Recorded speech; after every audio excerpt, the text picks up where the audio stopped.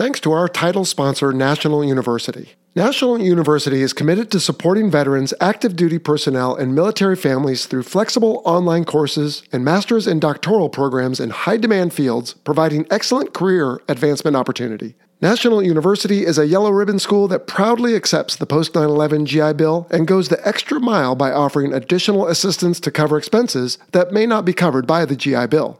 To learn more, visit nu.edu/veteran. This is the Fighter Pilot Podcast, episode 26. This week, we learn all about the Marine Air Ground Task Force with retired U.S. Marine Corps Major Darren Wang Chung. I think this place is restricted, Wang. Don't tell me it's... Okay, fine. Welcome to the Fighter Pilot Podcast, the internet radio show that explores the fascinating world of air combat, the aircraft, the weapon systems, and, most importantly, the people. Now, here's your host, retired U.S. Navy fighter pilot, Vincent Aiello. Hello, everybody. Welcome to the Fighter Pilot Podcast. I am Vincent Aiello, but we need to change that opener, Sunshine, because... Who are you? I'm Sunshine Sinclair, the co-host. That's right. So we'll have to get my stepdad, Jim, to re-record that. But anyway... Welcome to episode 26. We're talking the MAGTF. How's it going in your world there, dude? Yeah, it's going well. I'm excited for this episode. Yeah. So just about to officially retire, had the retirement ceremony, and I did have a little spot on TV, as you and the fans may have seen. Yep. And then how about your world? You just moved, right? Yeah, we're in the new house right now and digging out of boxes. It's crazy. Luckily, it was just down the street, so...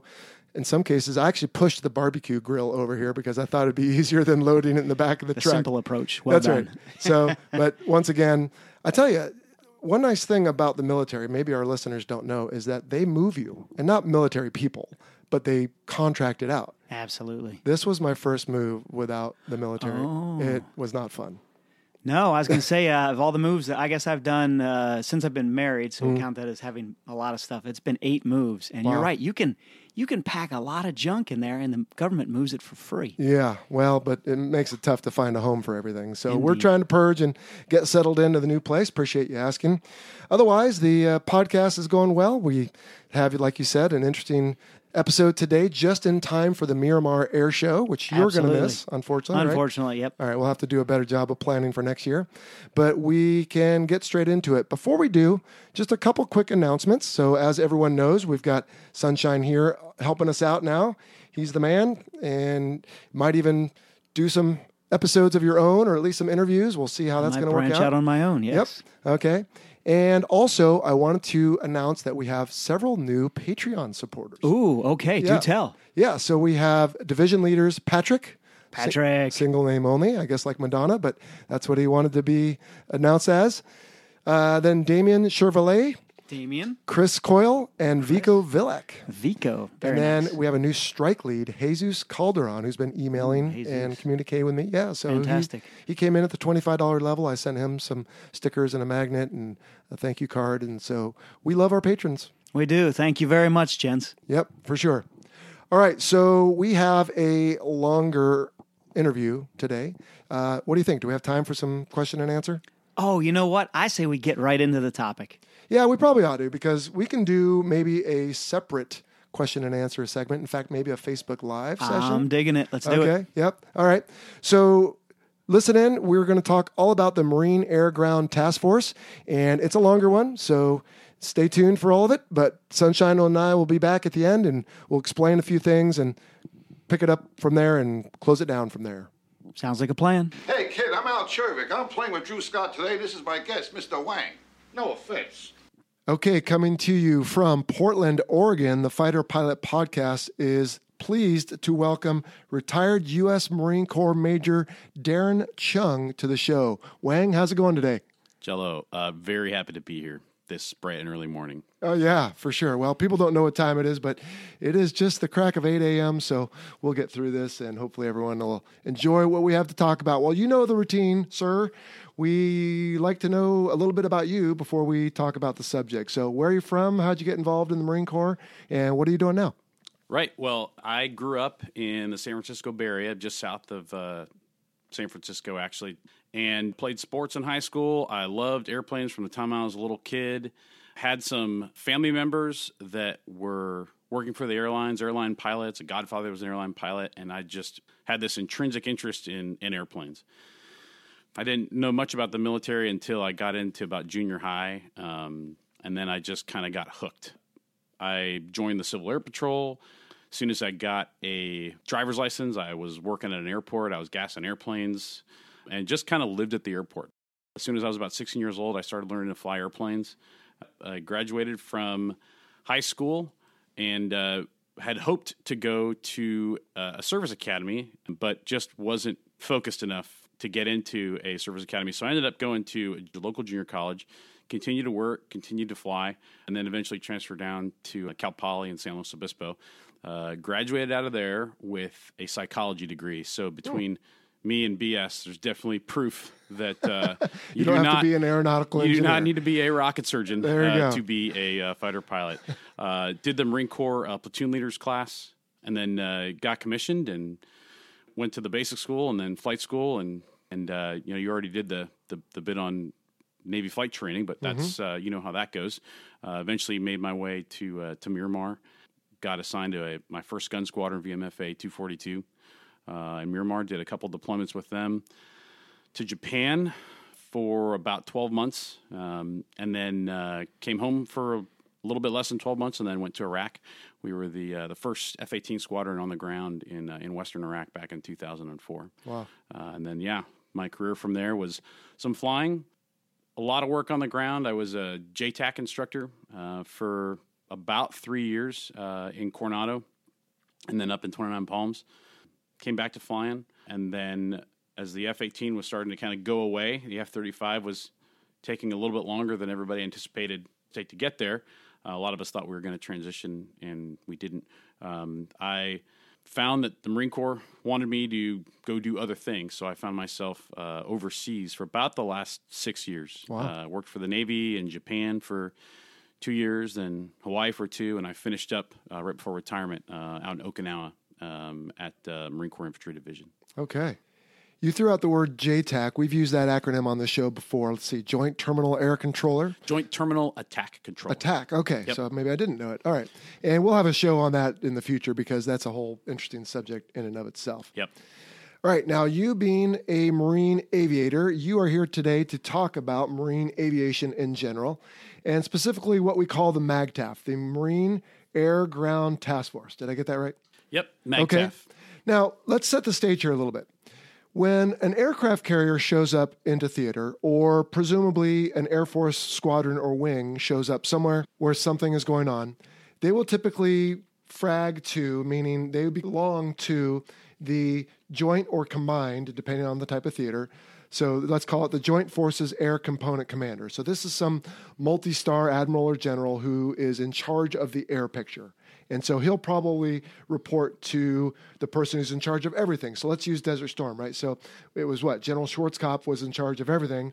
And I believe General Horner was I think for that one, is a combined CFAC, right? Combined Forces Air Component Commander. I believe so. Yeah, Okay. Schwarzkopf was the commander for CENTCOM, Right. which was the Geographic Combatant Commander. Right. Okay.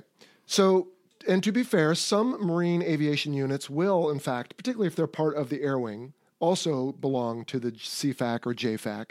But in general, Marine aviation is a little bit different because they have their own whole team, if you will, whereas, the Navy might support the Marines or the soldiers on the ground and the Air Force as well. The Marine Corps is different. Tell Right. us about the MAGTAF. Right. So the Marine Corps, generally speaking, wants to fight together, and they want to stay together. We train together, very similar to the way a carrier air wing trains together as they're getting ready to deploy. The Marine Corps does, to the best of their ability, something similar. So the MAGTAF, the concept, was kind of solidified in December of 1963 with Marine Corps Doctrinal Pub 1.0. And it sounds kind of generalistic, right? It's the Marine Corps and the national defense. But the definition that they use, and I pull this off of the Oracle of all oracles, right? I pulled it off of Wikipedia? Google and Wikipedia. Okay. So we know it's unclassified, right? That's right. Because I saw it on the internet. A Marine Corps Air Ground Task Force with separate air ground headquarters is normally formed for combat operations and training exercises in which substantial combat forces of both Marine aviation and Marine ground units are included in the task organization of participating Marine forces. So that's a lot of organizing, a lot of forces, a lot of Marines there. The short story is the MAGTF is very much what the acronym implies, Marine Air Ground Task Force. It is a task-organized group that's got 4 different elements to it. And the elements are the command element, or the CE, the ground combat element, which we'll refer to just as the GCE, aviation combat element, which is we call the ACE, for obvious reasons, and then the logistics combat element, the LCE. So every MAGTF of various sizes, and we'll talk about that, has all 4 of those elements to it. And you could have a command element that, for a MAGTF that is very small and very purpose-built, you could have a commander that is a major or a lieutenant colonel even. But the MAGTF that we're probably most familiar with these days, and probably over the past 20 years, is the Marine Expeditionary Unit, the MEU. Okay.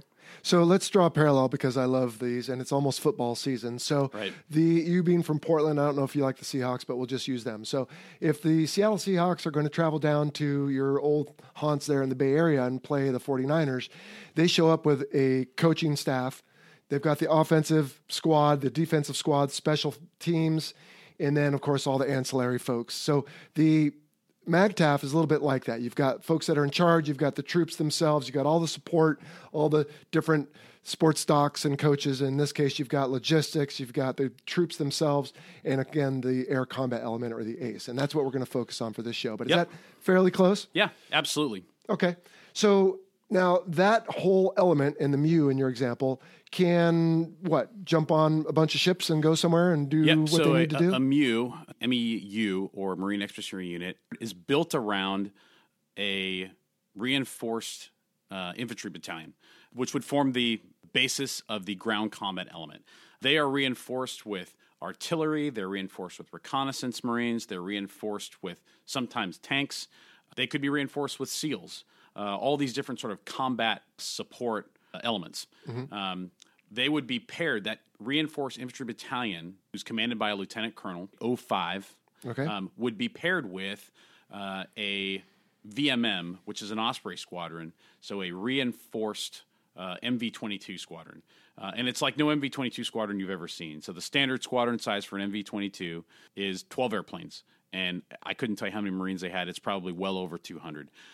That squadron gets reinforced with a heavy lift capability, which would be CH-53Es, soon to be CH-53Ks. They would be reinforced with rotary wing assault support and strike capabilities, so Hueys and Cobras, which would come from an HMLA, Marine Light Attack Squadron. And it would be something like 12 Ospreys and maybe 3 or 4 or 5 CH-53s, and 7 or 8 of a mixed UH-1, AH-1, and then add a fixed-wing strike capability on top of that, which previously, well, actually I'm sure there's still MEUs going out with Harriers now, anywhere between 6 and 8 AV-8B Harriers. And now as the F-35B comes in, it's probably a similar mix of 6 or 8 F-35Bs. And that forms the flying side of the ACE. Okay. You'll also have 1 or 2 KC-130s that would be fragged to support that MEU as they go places. Obviously, a C-130 is not going to land on an amphibious carrier, an LHA or an LHD, but anywhere those guys go in the world, those C-130s can push forward and to support them with any type of assault support requirements they have, air delivery, aerial refueling. And so it's a pretty capable force for a given period of time. And you would measure that in what the Marine Corps would call, or the military calls, days of supply. Like, how long can a MEU support itself ashore away from its shipping? Right. Okay. So the core element of the MAGTF are the guys on the ground slugging it out. They are the ones that are going to be in the dirt, holding the ground. Everybody else is supporting them. And so you've got this element, this squadron almost, but you call it reinforced. So when I hear the word reinforced, I think of adding plywood to your windows if a hurricane's coming, but you're talking about reinforcing with additional elements. So you said they'll come from different squadrons. Is there one squadron then, or one element that's in charge, and then everybody else just kind of, they still wear what? Their squadron patches, but they show up and they belong to them for a while? No, they chop very similar to the way a Navy F-18 squadron or squadrons would chop to an air wing and start a workup and chop to the ship.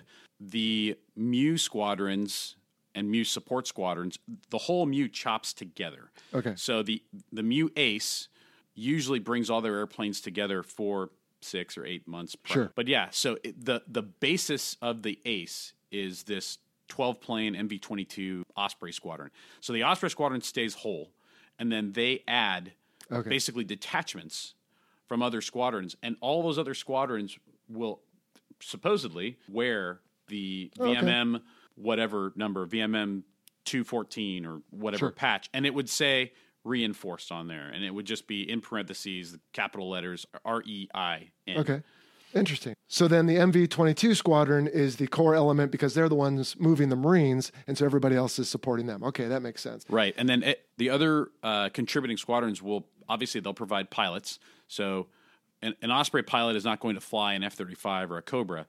Those squadrons provide the people, the maintenance support, the airplanes, everything, and all those guys train together so that they know how to work together to support each other across type model series, across missions, because the MEU has a tremendous range of missions that they may be called upon to do and are being responsible for.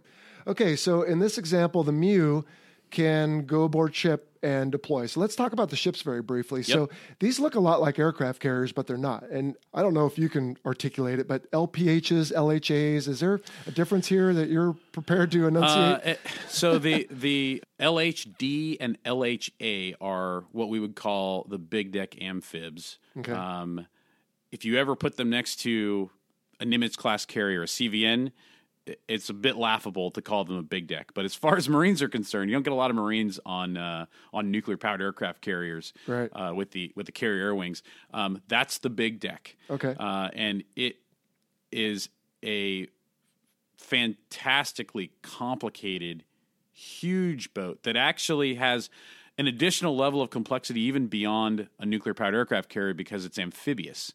So not only does it have all the flight operations stuff going on up on the flight deck and a hangar deck below the flight deck, but below the hangar deck, there is all of this storage for all this combat equipment, trucks and Humvees and artillery and light armored vehicles, landing craft, you name it. Yep. Well, and then below that even you have the well deck where the back of the ship opens up, drops a ramp down into the water, and then they put ballast in the back of the ship so that the ship sinks in the water.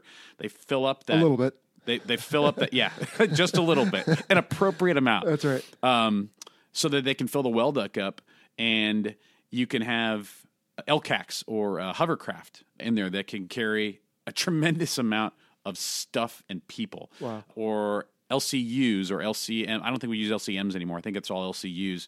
But another large landing craft looks kind of like a much larger version of what you see in the opening scene of Saving Private Ryan. So the Higgins boats, right? Exactly. Yeah. Thanks. The Higgins boats, and they've got a big ramp on there, and you can put a tank or two on a Higgins boat. And I'm talking about tanks because it's kind of the heaviest piece of ground equipment. You don't see tanks on MEUs quite as much anymore. There's not a ton you can do with 4 tanks. But you're talking like full up M1A1 type battle tanks, like Abrams. 68 or 70 tons. Wow. So those things are heavy and they're hard to get around. They are. Right. So the center point of the MEU command element is going to be on the big deck amphib. And the reason for that is because the big deck amphib runs the old term I think was amphibious ready group.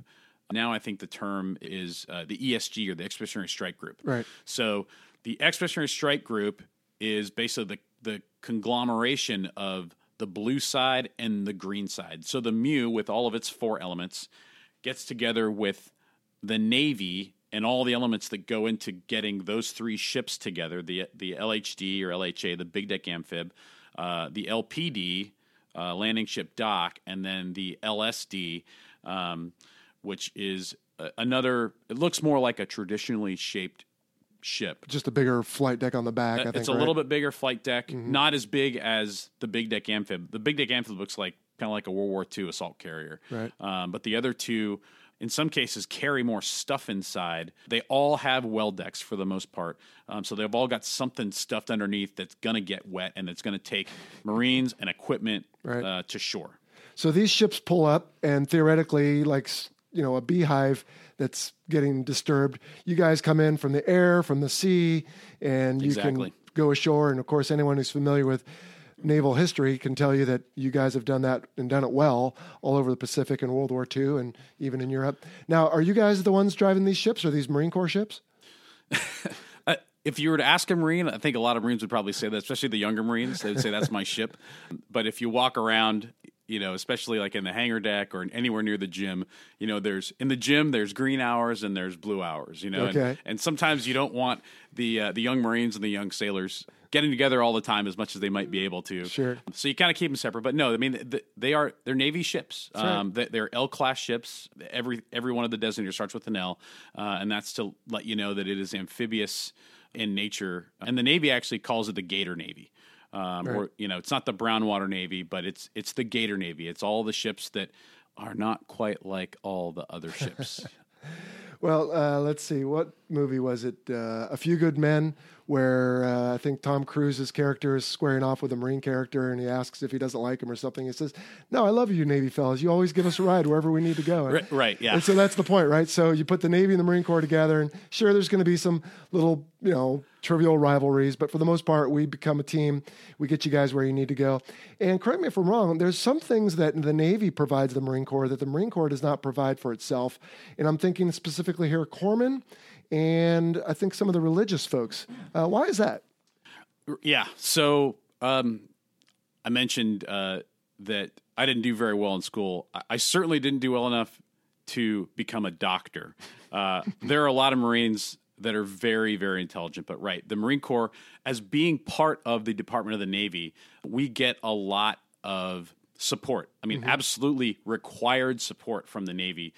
We didn't start off as being a separate service, and we're kind of going in that direction, but the Navy provides the Medical Service Corps. They provide chaplains. They provide an aviation infrastructure, high-level infrastructure that allows the Marine Corps to have airplanes and to maintain those airplanes. Without NAVAIR, there would be no marine aviation. As much as we try to design a whole bunch of our own airplanes from scratch and come up with these crazy ideas for airplanes that take off vertically and airplanes that look like helicopters, but it's an airplane, but it might be a helicopter.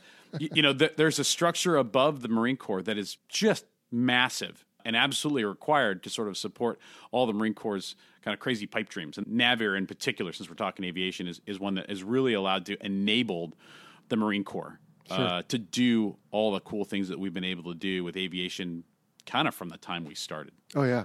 Well, and it's absolutely required because you guys have, I would argue, such a specialized focus, which is let's show up, let's storm the beach, let's do everything we got to do. We really can't, I don't want to say be bothered by these other things, but it takes a long tail to get that dog to be able to hunt because there's so much required. And not just the logistics, we're talking about the C-130s leapfrogging around to wherever the rest of the MEU is going, right? But all the background support of just making the aircraft work and all the things that Recce talked about on our TPS episode of just making sure that the weapons, when they fall off, I shouldn't say fall off, but, are released, don't come back and hit the aircraft. So definitely a lot involved. There is a lot. In some ways, the Marine Corps is a microcosm of the larger joint world. We have an aviation arm. We have a ground combat arm. We have a logistics element, which every branch does, right? So we have our own Air Force. We have our own, dare I say, Army, so to speak. And we have the Navy, of which we are a part of, right? We are part of the Department of the Navy. There is not, as much as some Marines would like to think and believe and act, there is not a Department of the Marine Corps.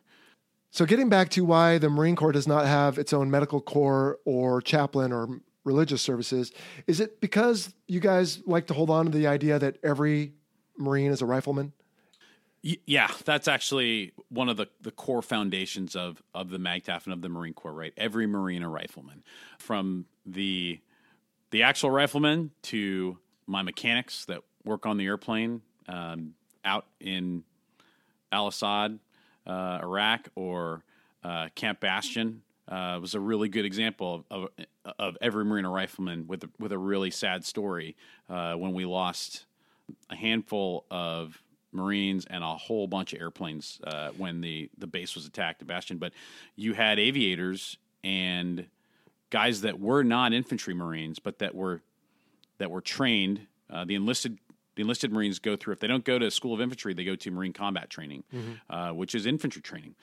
They don't get the MOS, the 03 ... whatever MOS, but every enlisted Marine out there has shot a lot of rifle rounds. Sure. Maybe pistol. They probably all shot machine gun, so they're moderately familiar with that. And I have no problem whatsoever with a Marine with a shouldered rifle working on my airplane, because that's exactly how we were out in Al-Assad. Absolutely. So the officers get it at the basic school, and as the name implies, it's the very first thing you guys do after commissioning, right? About 6 months long in Quantico, Virginia. That's correct. And then everybody else gets it. And the idea being is that if a young Marine is working in the motor pool and his job is to make sure the 2-ton trucks or whatever you guys use these days are fueled and ready to go, but there's an attack on the base, as was the case at Bastion in Afghanistan, well, then pick up your weapon and fight, because the Marine Corps is going to be on the cutting edge. They're the ones that are storming the beach, and you can't afford to have people there that are not able to do that. Right. And it's not only pick up the gun and start shooting in the direction of people, but they know how to organize. Right. They can operate together. I mean, our smallest fighting unit is a 4-man fire team. The fire team is the basis for the squad, which is the basis for the platoon, which is the basis for the company and the battalion, and so on and so forth.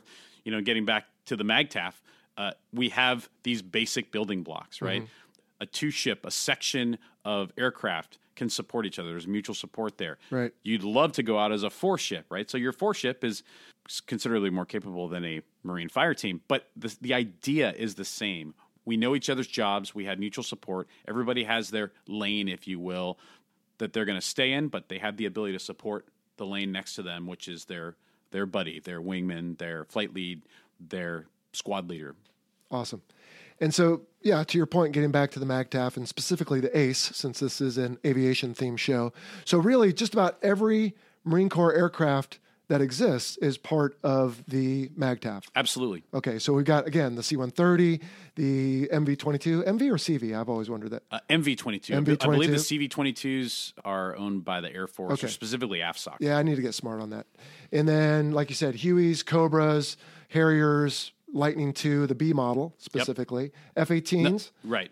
Now, will F-18 be part of the MAGTF? Because they can't really go on the amphibious ships. They will be on the nearby carrier, perhaps. So, right. The F-18s are not going to be organized and chopped, right, change of operational control to the MU per se.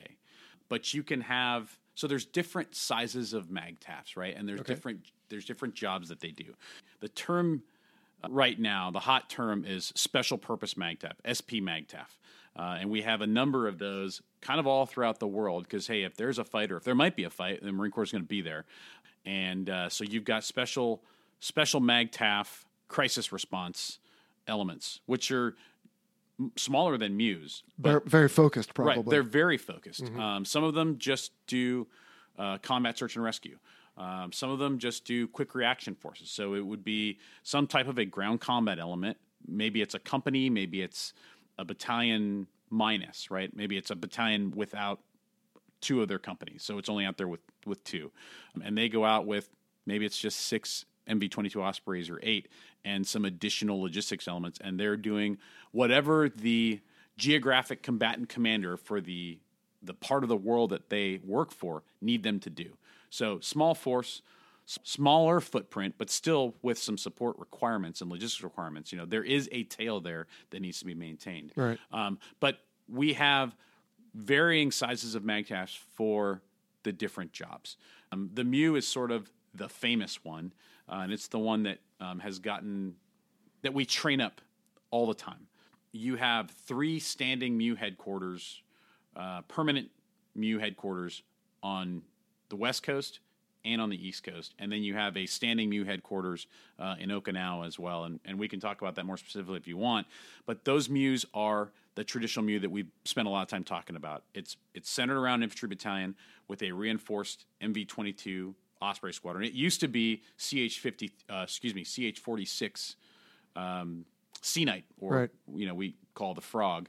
Used to be the Frog Squadron that was the center point of the MEU Ace. But that's your standing headquarters. What you also have as you move up in a level of command, you have a Marine Expeditionary Brigade.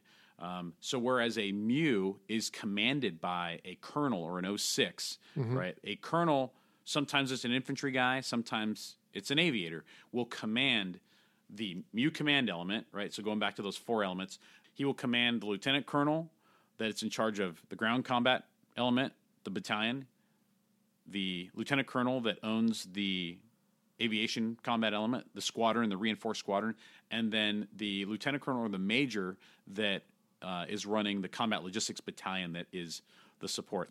So there are varying sizes of Marine Air Ground task forces. Some of them are war-fighting commands. A MEU would be probably the lowest level of major combat operations. Really, they're more of a major combat operations contributor more than anything else. There's not a lot you can do with a battalion and a squadron. You're going to run out of people, and you're going to run out of time and everything else. You can't cover a very large area for a very long period of time with that much stuff, but you can do a little bit of work for a little bit of time, to stay unclassified and to keep the conversation like sort of scaled. So as you move up a scale, you go to a Marine Expeditionary Brigade. So whereas everything was sort of squadron and battalion based there, you move up a level. Now you're moving to a Marine Expeditionary Brigade would have, instead of a squadron as an aviation combat element, it might have a Marine Air Group. And the brigade, the MEB, would be commanded by a 1 or a 2-star Marine general, possibly an aviator, and everything would be sort of organized at the regimental level below that for all of the contributing forces. So Marine Air Group, a Marine Infantry Regiment or Marine Regiment, possibly a Combat Logistics Regiment as well, or at least supporters from a Combat Logistics Regiment. And it's just a larger force. And it could be, a MEB is probably around 3,000 to 4,000 total Marines in the whole package, whereas a MEU, I think I've heard about 2,000 to 22, maybe 2,300 Marines and supporters that are both organic and inorganic attachments to that. Above the MEB, you have the MEF, the Marine Expeditionary Force. They also have a significant combat capability. In some cases, the MEFs are more force providers to those folks those commands who use Marine squadrons or Marine regiments or Marine groups in different places. So you've got 3 MEFs. You have one in Camp Pendleton. That's one MEF. They are the largest MEF in the Marine Corps as far as amount of stuff, people, gear, and geographic space that they own and are responsible for. You have 2 MEF at Camp Lejeune or Camp Lejeune, North Carolina, and then 3 MEF is in Okinawa, Japan, Camp Courtney, Japan. Excellent. Now, every element, though, is not based together. So, for example, in Camp Pendleton, you have some of the rotary wing assets, but not all the fixed wing, correct? Right. Camp Pendleton's going to have a lot of the rotary wing assets for one MEF, or the MEF Ace, which on the West Coast is 3rd MAW, 3rd Marine Aircraft Wing, which is headquartered in Marine Corps Air Station Miramar. But again, they have elements at Miramar. They have elements at Camp Pendleton. They have elements at Marine Corps Air Station Yuma. Okay. It was designed to fly fast and at treetop level, carrying 24 nuclear weapons. Today, it bristles with smart bombs and guided missiles. The B-1 bomber, called the Bone by those who fly and maintain it, is the most heavily armed bomber ever built. Sleek and powerful, the Bone remains a mainstay of American air power 50 years after its first flight. Hey everyone, this is Ken Katz, callsign Primetime, and my book, The Supersonic Bone, A Development and Operational History of the B-1 Bomber, tells the true story of this magnificent airplane. In this book, you'll read stories told to me by those who were there and see lots of great photos of the Bone. Anyone with an interest in modern military aircraft will enjoy reading the Supersonic Bone. Available through the usual online retailers and aviation booksellers. Pick up your copy today.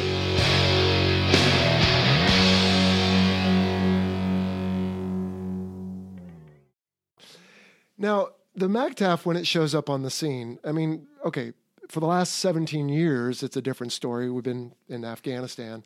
But generally, you guys show up, kick in the door, break some china, and then you generally don't want to be an occupying force. I mean, it's kind of a wham, bam, thank you, ma'am, if you'll excuse the expression, yeah? No, that's true. And, the Marine Corps, especially over the last 16, 17 years, has kind of been, I guess they've been this way the whole time. If there's a fight, we want to be there. And in any capacity that we can be. So if we've got to play a second land army role and own battle space, then that's what we'll do. And those are obviously decisions that are made at the general and ambassador level. Right. But the Marine Corps is going to fight for battle space. And that's a kind of a term that's probably come about and maybe become more formalized while you and I have been in the military. Battle space is everything to a commander. You want to own the ground and you want to own the air over it. And if you can, and ground commanders very rarely own any air. Like they may own up to 100 or 200, or maybe 300 feet in certain areas for certain times because they are flying these little backpack unmanned aerial systems. And they want to try to deconflict from the aviation. But if a MAGTF commander comes in that has an aviation combat element, and his command element has aviation planners, because by definition, the command element would have to, in order to sort of incorporate all those different parts and pieces together, he's probably going to be able to own some airspace. And actually, that was what we were able to do in Iraq in 2004. And possibly before that, I wasn't at the big push for OIF-1, but I went back and it was OIF-2, and we were working in Western Iraq, which largely was owned by I think it was 1 MEF. So the 1st Marine Expeditionary Force forward, they brought a large mass of Marines came from Camp Pendleton to run the 1 MEF area of operations, which was basically the Sunni Triangle and most of Western Iraq. And that was focused mainly around Fallujah and then west, northwest, and southwest of Fallujah, past Ramadi out to the Syrian border. And when you have the ability to own the ground and the airspace, then you can do some pretty cool things because we're all on the same sheet of music. Right. When we went to Iraq as a squadron in 2004, we didn't do training with the MEF with 30,000 other Marines at Camp Pendleton. But we did do a program at MOTS 1 in Yuma called, I think it was called Desert Talon. And that was a workup that was about 3 or 4 weeks to get us within the mindset of what we had to do and how we had to do it working in Iraq. We knew we were going to Al-Assad. We knew Ramadi was about 70 miles away and Fallujah was about 90 or 100 miles away. And we were going to support Marines on the ground there. Some of those Marines that were on the ground there out in Iraq were actually at Desert Talon with us. We're out in Yuma with us. And we did things that we'd never done before, like escorting logistics convoys and supporting logistics convoys that came into contact. And we would support them not just with eyes looking down, but if they needed if they needed kinetic strike capabilities, we could do that in a fixed-wing aircraft. I will tell you, it's probably easier to do in a helicopter. And we work with helicopters too. So we work the integration piece of there's guys on the ground, there are friendly guys. There's folks out there that are not friendly but not unfriendly, and then there are unfriendly. There are hostiles out there that we've got to find, have more or less declared, and then working close air support with a Joint Terminal Attack Controller, we can go and service targets. We can keep the Marines safe. At the end of the day, everything that I'm doing in an airplane is about keeping the Marines on the ground safe, keeping the soldiers on the ground safe, whoever I'm working over. And they're the ones in harm's way, really, because at the end of the day, they might have a little dirt thing to sleep in or whatever, and we get to, in some cases, on the carrier, go back to our staterooms or wherever your base is. But yeah, exactly. For sure. But on the other hand, that's why I picked aviation, because I did not want to be slugging it out on the ground in the dirt. But now, every year, you mentioned Miramar earlier. That's the big Marine Corps Air Station in San Diego. Every year, they have an air show, usually around the end of September, and they have a MAGTF demonstration.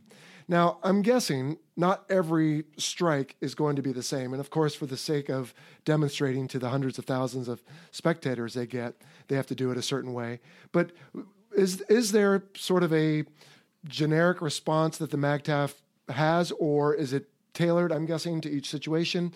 And what might a MAGTF assault, if you will, look like? Or what does it look like, at least at the air show? Yeah, the MAGTF demo, as I remember it, having not been to Miramar in a few years, but I remember the first one I saw was actually at Marine Corps Station El Toro. And they have as much of the elements of the MAGTF that we've been talking about present and sort of showcased, if you will. And it's funny that it actually ends with a little bit of a parade past the bleachers, where just thousands and thousands of spectators are watching. And you know, the infantry Marines don't get a high five. They don't get a lot of movies made about them, and they don't see the general public a lot. The general public does not see what Marines, or for that matter, soldiers as well, do for their jobs. And the MAGTF demo is a really cool way to sort of show that. So the MAGTF demo that I remember from, probably 10 years ago, and it's changed a little bit. It got anemic for a little while because we were actually in combat and we were using airplanes and we were working our airplanes over. So we had less participants playing in the MAGTF demo. I think it's getting better now. I think you're going to probably see some new airplanes. You're probably going to see the F-35B, maybe the F-35C. They're going to integrate all this stuff into this scenario that I doubt the same narrator for Miramar is doing it now that did it 10 or 15 or 20 years ago when I first saw it. But it was phenomenal. It was one of those things that said, wow. Yeah. Just proud to be an American. Holy cow, we can do all this. As far as the situation and the geography, it's done for show. It's a stage, right? Sure. The runways and the grass between the runways that we light on fire and blow up for a MAGTF demo, it's a stage. It's not a tactical environment. Things have to be sort of flowed and directed to adhere to FAA rules for the air show, adhere to all the other airspace around, for the sake of Miramar. So we do have some places for airplanes to hold. We have fixed-wing airplanes that hold off at a distance. We have C-130s, MV-22 Ospreys. Almost certain they're going to have a CH-53, if not 2 or 3 or 4 of them, pick up an M777 155mm artillery piece and fly it around. Right. And actually, the Osprey can lift a 777 as well. But you'll see the scenario start out as we're offshore of a distant country, and we are going to, one of the things that the Muse used to do back many years ago, are still capable, is a non-combatant evacuation operation, or NEO, right? We're going to go rescue the embassy. Well, you don't show up with all your stuff right off the bat. The reality is probably some SEALs go in ahead of time. Well, we have a reconnaissance capability ourselves in the Marine Corps, and they jump out of airplanes and they parachute and they spy rig, right, hanging underneath a helicopter on a rope. They are inserted in some form or fashion to put eyes on the ground. Sure. And those guys would be able to build an intelligence picture for us, and then be the absolute pointy end of the spear that everybody else follows behind. So the way the scenario goes is, here come the reconnaissance Marines, and they'll probably do a static parachute jump out of a C-130, because it would just take forever if they were doing a halo jump from 20,000 feet. Sure. But they'll do a static jump, and they'll deliver 4 guys. And those guys do a lot like what Marine Force reconnaissance Marines do all the time. They go kind of deep or deeper into a hostile area and set up shop. But clandestine. Right. Yeah. As we say, snoop and poop. or the secret squirrel Sure. stuff. They do what they got to do to build the picture for everybody else that follows. And then maybe we might see some Marine UAS systems fly over to sort of represent ISR. Okay. And then they'll kind of go away to clear the airspace, right? Sure. And then when I was in Miramar, my first squadron, we actually got tasked. I wasn't tasked to fly any of these, but we got tasked to fly for part of the air show, which is just feels like when you're a new guy in a squadron, like a license to steal. Oh, yeah. You know, it's great. Low, fast, and loud. Right. Oh, yeah. But we had F-18Ds. I was in a 2-seat squadron, and we had a capability in the nose called ATARS. It's a reconnaissance pod, but it does some radar stuff and it does some electro-optical visual stuff. And we would say, okay, we're going to go and we're going to conduct a reconnaissance pass or a recce pass. And it's usually low and it's usually fast. And we'll put a 2-ship up because, it's the air show and we got to send 2 airplanes. Sure. So the recon guys would be in there. They'd do their thing. And the idea is that they're talking to the airplanes that are standing off a distance. Time is compressed significantly. Of These course. things would happen over the It's course theater. of several days. But Sure. in the case of a 45-minute demonstration, it hits all the wickets for the MAGTF, right? So 2 F-18Ds would scream by at an airspeed that is probably much faster than what they would do for a reconnaissance pass, but it looks cool. And sounds cool. And it sounds really cool. And that would be sort of like the Marines are here. Somebody's here. Right. The U.S. is here, I guess. And then opposition force would show up. Probably other Marines dressed in something different would pop up, and you would see Marines sort of trading shots with blanks, Okay. right in front of you. It's like Sure. it's pretty fun to watch. It's like playing Cowboys and Indians when we were kids, or playing war. I Right. mean, we all did it, right? And then the Marine recon team would simulate. So a guy stands up, which he probably wouldn't ever do, but so what's going on as thousands of spectators. He gets on a radio and he's pointing his hand this way and that way, and I'm doing this. And then the narrator would say, we're getting ready to call for fire to support the recon team so that the follow-on forces are able to land without being, harassed. So explosions, pyrotechnics go off, and we neutralize some of the bad guys. And then, okay, now what that's done is that's allowed us to establish a landing zone. So our reconnaissance team has established a landing zone, and now we can bring in the infantry. Holy cow. Like, cue the music. Ride of the Valkyries. It's Ride of the Valkyries. Yep. And 6 Ospreys would take off, usually like from the LHD pad on the south side of Miramar. And they would have probably a company's worth of Marines, 100 or so Marines. And they would land. They do like a combat approach and a combat land. They might do one pass around just to sort of show off the Ospreys and do a Sure. little bit of formation work. And then they'd show how quickly they could enter a zone, get the prop rotors spun up, and they'd land quick, and then they would just dump the Marines out. Mm-hmm. Somewhere off, stage right, you might have a company of Marines that are in Amtracs or amphibious tractors, right? Those would be the things that those tank-looking things that come out the back of an amphibious ship, and by the grace of God somehow float 16 tons or 20 tons, Yeah, whatever of it metal? is, Yeah. right? With about a squad's worth of Marines in. There's obviously no beach by Miramar, but they would simulate coming ashore, and then you would have these Amtracs coming ashore. Mm-hmm. Next, you'd have the Ospreys who just dropped off the Marines. The grunts would go back. They're hooking up artillery, and then they're bringing 777s around, putting them behind the Marines, and with the gun teams that are there. And they're going to go through and do a demonstration as well of showing fire and maneuver and very traditional Marine fire support, indirect fire support. And then now that you've got the company on the ground, you probably have a forward air controller or a JTAC. And now we can really bring, as the Marine Corps says, puts the enemy in the horns of a dilemma, right? Move this way and my ground guys are going to shoot you with direct fire. Move that way, and my artillery guys are going to get you with indirect fire. Move over there out of the range of artillery, and my air wing's going to come get you with Cobras and Hueys and F-18s and F-35s and Harriers and you name it. And oh, by the way, if the F-18s and all the fixed wing, they start to run out of gas, here comes a KC-130, and they would do a demonstration of a KC-130, refueling. They would join up. They wouldn't actually do a plug, but they'd join up in pre-contact and fly behind the C-130 and do a pass or two there. And that's just kind of how it would go.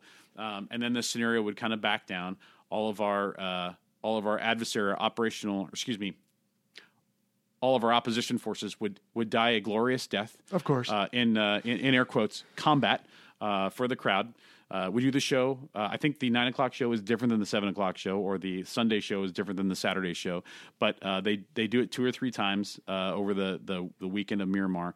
And then it crescendos with F-18s and Harriers and F-35s doing low altitude pop-up attacks. Right. Simulated ordnance, but there are airshow folks that have put pyrotechnics on the ground, so the airplane goes by and a gallon jug of gasoline explodes. So you get a cool.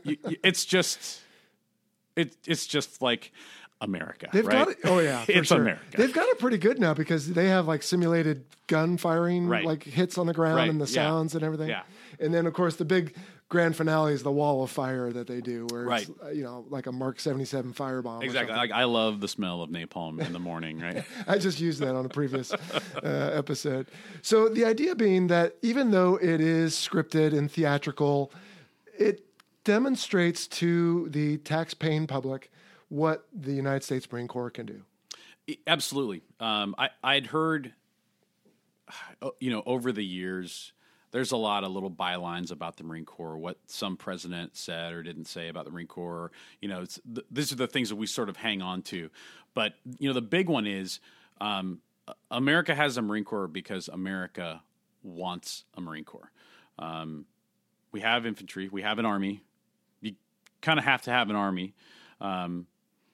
You have a Navy. We have a Navy because we've got 2 massive oceans on either side of us, and we have to use that Navy. And we have an Air Force. The Marine Corps is sort of the conglomeration of all those things together, and in some respects, it doesn't make a lot of sense to have a Marine Corps. We're much smaller than the other services, like maybe not even half the size of the other services in terms of personnel. In terms of equipment and everything else, and overall combat power. But we're like that. We're like that little pit bull, right? We're kind of small, but there's a lot of fight in the Marines, and we're looking to go if there's a place to go. But America wants a Marine Corps. It may not. All of America doesn't know what the Marine Corps is, and all of America might not want a Marine Corps. But generally speaking, the only reason it exists is because they want us, because they want Marines. Yeah. And you guys have been slugging it out for years. You've proven yourselves. And, every time someone comes along and thinks, oh, maybe we don't need one, then you guys prove it again. So I am so lucky I feel so fortunate to be able to say I was a little part of that tapestry. I was a little part of it. I wasn't a great part. I wasn't particularly noteworthy. I was happy to be on the team when I was there. And I got to contribute. I got to fly my airplane in combat and support Marines on the ground in combat. Like on the 2-way rifle range, it simply does not get any better than that. Well, Wang, I wouldn't, trivialize your contribution. The tapestry, as you put it, requires thousands of threads all to be woven together to be a tapestry. And so you're one of those threads. And on behalf of the listener, I want to thank you for that. And how many years of service did you do, by the way? I did 20 years. Did 20 years. Yep. Well, thank you for that. Retired about a year ago. Okay. Yeah, because we didn't really get to that. We'll touch on what you're doing now, what the future holds. But as far as the Miramar demo goes, that is, again, every September, and it's a great show. And I plan on being there this year. You should come on down if it's too late. I think I'm going to try to get down there for that. Hopefully I can get some days off. All right. Well, cool. We'll keep in touch, and we'll see if we can get you over there. All right, dude. Well, thank you for coming on the Fighter Pilot podcast today and talking about the MAGTF. I know I always say this at the end of interviews. We could go on, but in the interest of the rest of your day and the listeners, we'll wrap it up with that. So you talked about your military service. You retired about a year ago. What are you doing now, and what does the future hold? Moved up to the Pacific Northwest, and I got a job with an airline. My wife and I worked on a little project that was maybe going to be an alternative to airline flying, but it appeared that the world is not ready for it. So fortunately, I had enough flight time and enough flight experience to get hired by the airline. So I've been up here. I'm still a pretty new guy, but loving the Northwest. We just bought a house. We're loving it up here. Good. Yeah, enough said. All right, and then, of course, you've heard the show, so you know the final question now. Darren Chung Wang. Gee, it's probably not going to take much imagination to figure this one out, but you said even your on-wing said it in flight school, so it sounds like something you've had for a while. But any interesting story there or anything more to add on the call sign? Not really. There are certainly worse call signs. I've had, people's call signs, sometimes they change from one year to the next. Mine never really changed. I had some folks... actually, when I was a FRS student at 101, some instructors tried to change it, and I didn't say anything. A couple other instructors said, "No way, there's no way I'm going to fly with a guy with that call sign on my wing. It stays as Wang." But you know what? One of the things that about call signs is if you really don't like it, you better not say that you don't like it, because great, it's settled then. Rule 0 for the call sign didn't really apply with me, or at least I kept it secret, right? So no gross, irreversible physical abnormalities. I'm a Marine and a naval aviator, so it's not going to be anything heroic that we did, because that just doesn't fly. I don't think the foolish things I did in the airplane were either enough or remembered well enough to give me a call sign for that. So we go to, I think it's rule 3 or 4, right? Which is we'll just play with your, a play on your name if something makes sense. So, I was a flight student, actually prior to starting API. So even before ground school for the T-34, I had a pretty long pool that I was in waiting to start training. And a friend of mine who was at 101 as a student said, "Hey, you should come out to El Toro, stash here. You might get an F-18 ride. Who knows? It'd be good. It'll be good to be back in California anyways." So I did that. I came out for what I thought was going to be a month. And it turned out I was stashed at 101 for 6 months and actually, helped move the squadron from El Toro to Miramar. But where the call sign came from, I worked in the training shop, and any chance I got, I would go steal time in the F-18 simulator. Mm-hmm. And usually it was at night. They stayed open till 9 or 10 o'clock, and usually the squadron was done with it in the afternoon, and then you just have student pilots going there to get extra sim time if they could. So I was usually the very last guy closing the sim down, and I was in there, playing around. I didn't know how to fly a F-18, but I knew enough. And I heard somebody come over the ICS, and he said, "Hey, who's in there?" And it was one of the instructors that I had worked for in the training shop. And I said, "Hey, sir, it's Lieutenant Chung." And he said, "Chung? You mean like Wang Chung?" And I said, "Yes, sir. Yeah, it's Lieutenant Chung." And he's like, "Nope, it's Wang." I said, "Do you need me to get out?" And he said, "No, Wang, you're good. Go ahead, stay in there, and I'll just see you tomorrow morning. Have a good time." And, the call sign had been said 3 times. So it has been said, so it shall be. There you go. And it kind of just stuck, and it worked. And I didn't fight that one very much. Yeah, well, it's a no-brainer. So thanks to Caddyshack as well. I think everyone likes the name Wang and Wang Chung, the song, too. So I'm a child of the 80s. There you go. Everybody have fun tonight. Well, on that note, dude, thanks for your service. Thanks for coming early this morning to talk about the Marine Air Ground Task Force, the MAGTF. Hopefully everyone will get a chance to see it demonstrated if they ever have a chance to go see the Miramar Air Show. And unless you got any parting shots, I think we can wrap it up and get out of here. I'm great. Thanks for having me, Joe. Appreciate it. All right. See ya. Hey, Wang, what's with the pictures? It's a parking lot. Come on, will you? All right. Phew, that was a long one. That was, but man, very good. Yeah. What stuck out to you? A couple things. Firstly, I guess some acronyms we should probably cover that didn't get covered. Yeah, one was MOS. What is that? Yeah, military occupation or occupational specialty. I've seen both instances, if you will. And that's going to be a code that basically traditionally alphanumeric 4 digits that'll tell you what you do, your specialty or skill set in the service. So using, as I love to, analogies, or in this case, an example from the movie Full Metal Jacket, graduation day. The gunny's got everybody circled around and he's yelling out numbers and telling their names and where they're going. Is that was their MOS? Exactly right, yes. So that one guy got Joker 2390 or whatever.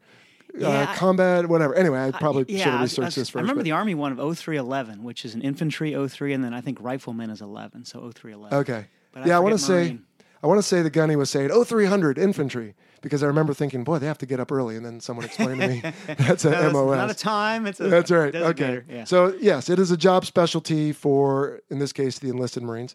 And then HALO, he threw that out at the end. That's right. I think that's high altitude, low opening. So if you jump out of an airplane at 25,000 feet, but you don't open your parachute till a couple thousand feet, exactly, that would be a HALO. That would be absolutely right. Yeah. Cool. So we can maybe have a show on all that stuff someday, because there's reasons you may want to do that, or you may have a hey-ho, and we could talk about that sometime, because then the winds can blow you in to wherever you might be going. All right. And yeah, I thought the cool thing too was that he was a not aeronautical engineer, not to say that. I am bored by aeronautical engineers. There you go. Because I am one, so I love to see the different flavors of pilots. Cool. And so he definitely had a different background, as did his predecessor there, BS, in episode 25. And in fact, he and I, Wang, had a longer discussion on his experience in flight training. Okay. And I cut all that out because it was such a long interview already. But for our patrons at the division lead level and above, that will be available to them as a little bonus excerpt. Nice. So anyone who's interested in that, go check out patreon.com/Fighter Pilot Podcast, and you can get the rest of that story, plus a bunch of other just excerpts on things that were interesting, but in the interest of time, I had to cut out. So I stitched it all together. It's not the best edited. It's just all of a sudden goes from one subject to another, and it's there. I'll tell you what, stream of consciousness can be very entertaining. Well, until they had you come along, Sunshine, the guests can tell you, the listeners, I should say, that is what they often received from me. So now you can provide some reality. Some more random musings. You know what else I thought, though, that he and I should have talked about is that the MAGTF does not only do combat missions. A lot of times the MAGTF, right, with the ship and everything else that they have, can show up and do humanitarian missions. Absolutely. Haiti comes to mind. Right. So big earthquake, big tsunami, big tornado, or whatever, the Marines can show up. They don't have to break down the door. They can put the door back together. Yeah, absolutely. And they've got a lot of, if you remove the air wing on board, right, you've got a lot of empty space, we'll call it, that you can fill with food stores like rations or the water bottles, and also the MREs. MREs, meals ready to eat. Thank you very much. Right. Plus, the ships themselves have water distillation capability, so they can provide fresh water. And they have hospital beds a lot of times to take care of people. And you just have young, able-bodied people that can show up and take care of business and get it done. So just like in combat, they can do the humanitarian mission as well. Yes, which is actually a very important role. I would consider it winning the hearts and minds, right? Ooh, very true. Well, and again, it's not just America going around and breaking things. We can put things back together. We can fix things too. For sure. All right, dude. Anything else on the MAGTF? No. Great episode. Yeah, I thought so. And I liked the segue there, as I want to do for my Miramar friends, into the air show that is coming up just a few days after this airs on the 21st. And for everyone else, at the end of September, generally. And that is at Marine Corps Air Station Miramar. It is Friday through Sunday, September 28th through 30 of this year, 2018. And admission and parking are free. It will be headlined by the Blue Angels, but also the MAGTF demonstration, as we talked about. Which sounds epic. Yeah. Have you not ever seen this? No, I haven't. I'm actually bummed. I was bummed originally that I was going to miss it. Now I'm really bummed. Oh, well. Well, so next year, dude, we'll have to get like a booth or a chalet to ourselves so we can invite everybody out there. But for anyone who's interested, I will be in the Semper Fi Chalet. That is not free access. But if you go to MiramarAirshow.com, you can check out how to get in there. You can rub elbows with us all day. I will have 2 past guests and our photographer. Sweet. And maybe even some of my own family members. And then, as I've said before, I will be under the C5's right wing with my Fighter Pilot Podcast polo on and some stickers and magnets and cool stuff to give away. And so if anyone wants to come find me there when I'm not in the chalet, I'll be there between roughly 10:30 and 11, and I believe I said 1:30 and 2 on Saturday only. I won't be at the show any other days. But come on out, check out the air show. Always a great time. Weather's usually good in Miramar, right? You can't go wrong. It's San Diego. That's right. And it should be a lot of fun. So come on out, everyone, and say hello. And next year, like I said, we'll get Sunshine out there as well, and you can meet him. All right. Well, I think unless you got any parting shots there, Sunshine, that's going to do it for this episode. No, another great episode in the books. Okay. Well, let me remind everyone the views expressed in this presentation are the personal views of the hosts, now plural, thank you. and our Thanks, guest. Mav. Yeah, that's right. And do not necessarily represent the position of the Department of Defense or its components. So that'll do it for this episode. Tune back in 10 or 11 days. We'll have another exciting topic ready for you. But until then, what do we say? Let's get out of here. All righty. See ya.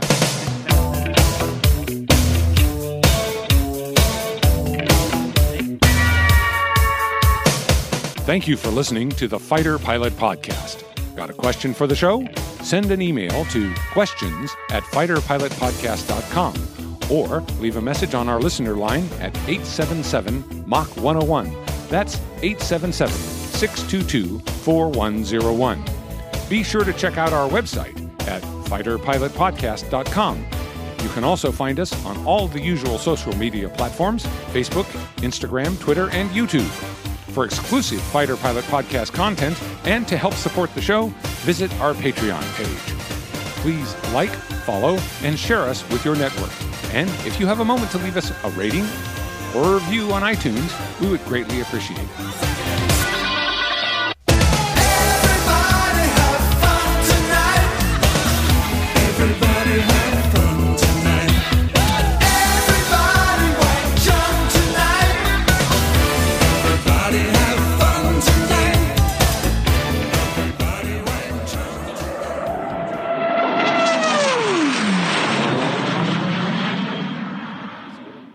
That was fun. Thanks. Yeah, that's good stuff. I hope it edits well. Yeah. I have a tendency. I'm verbose at times.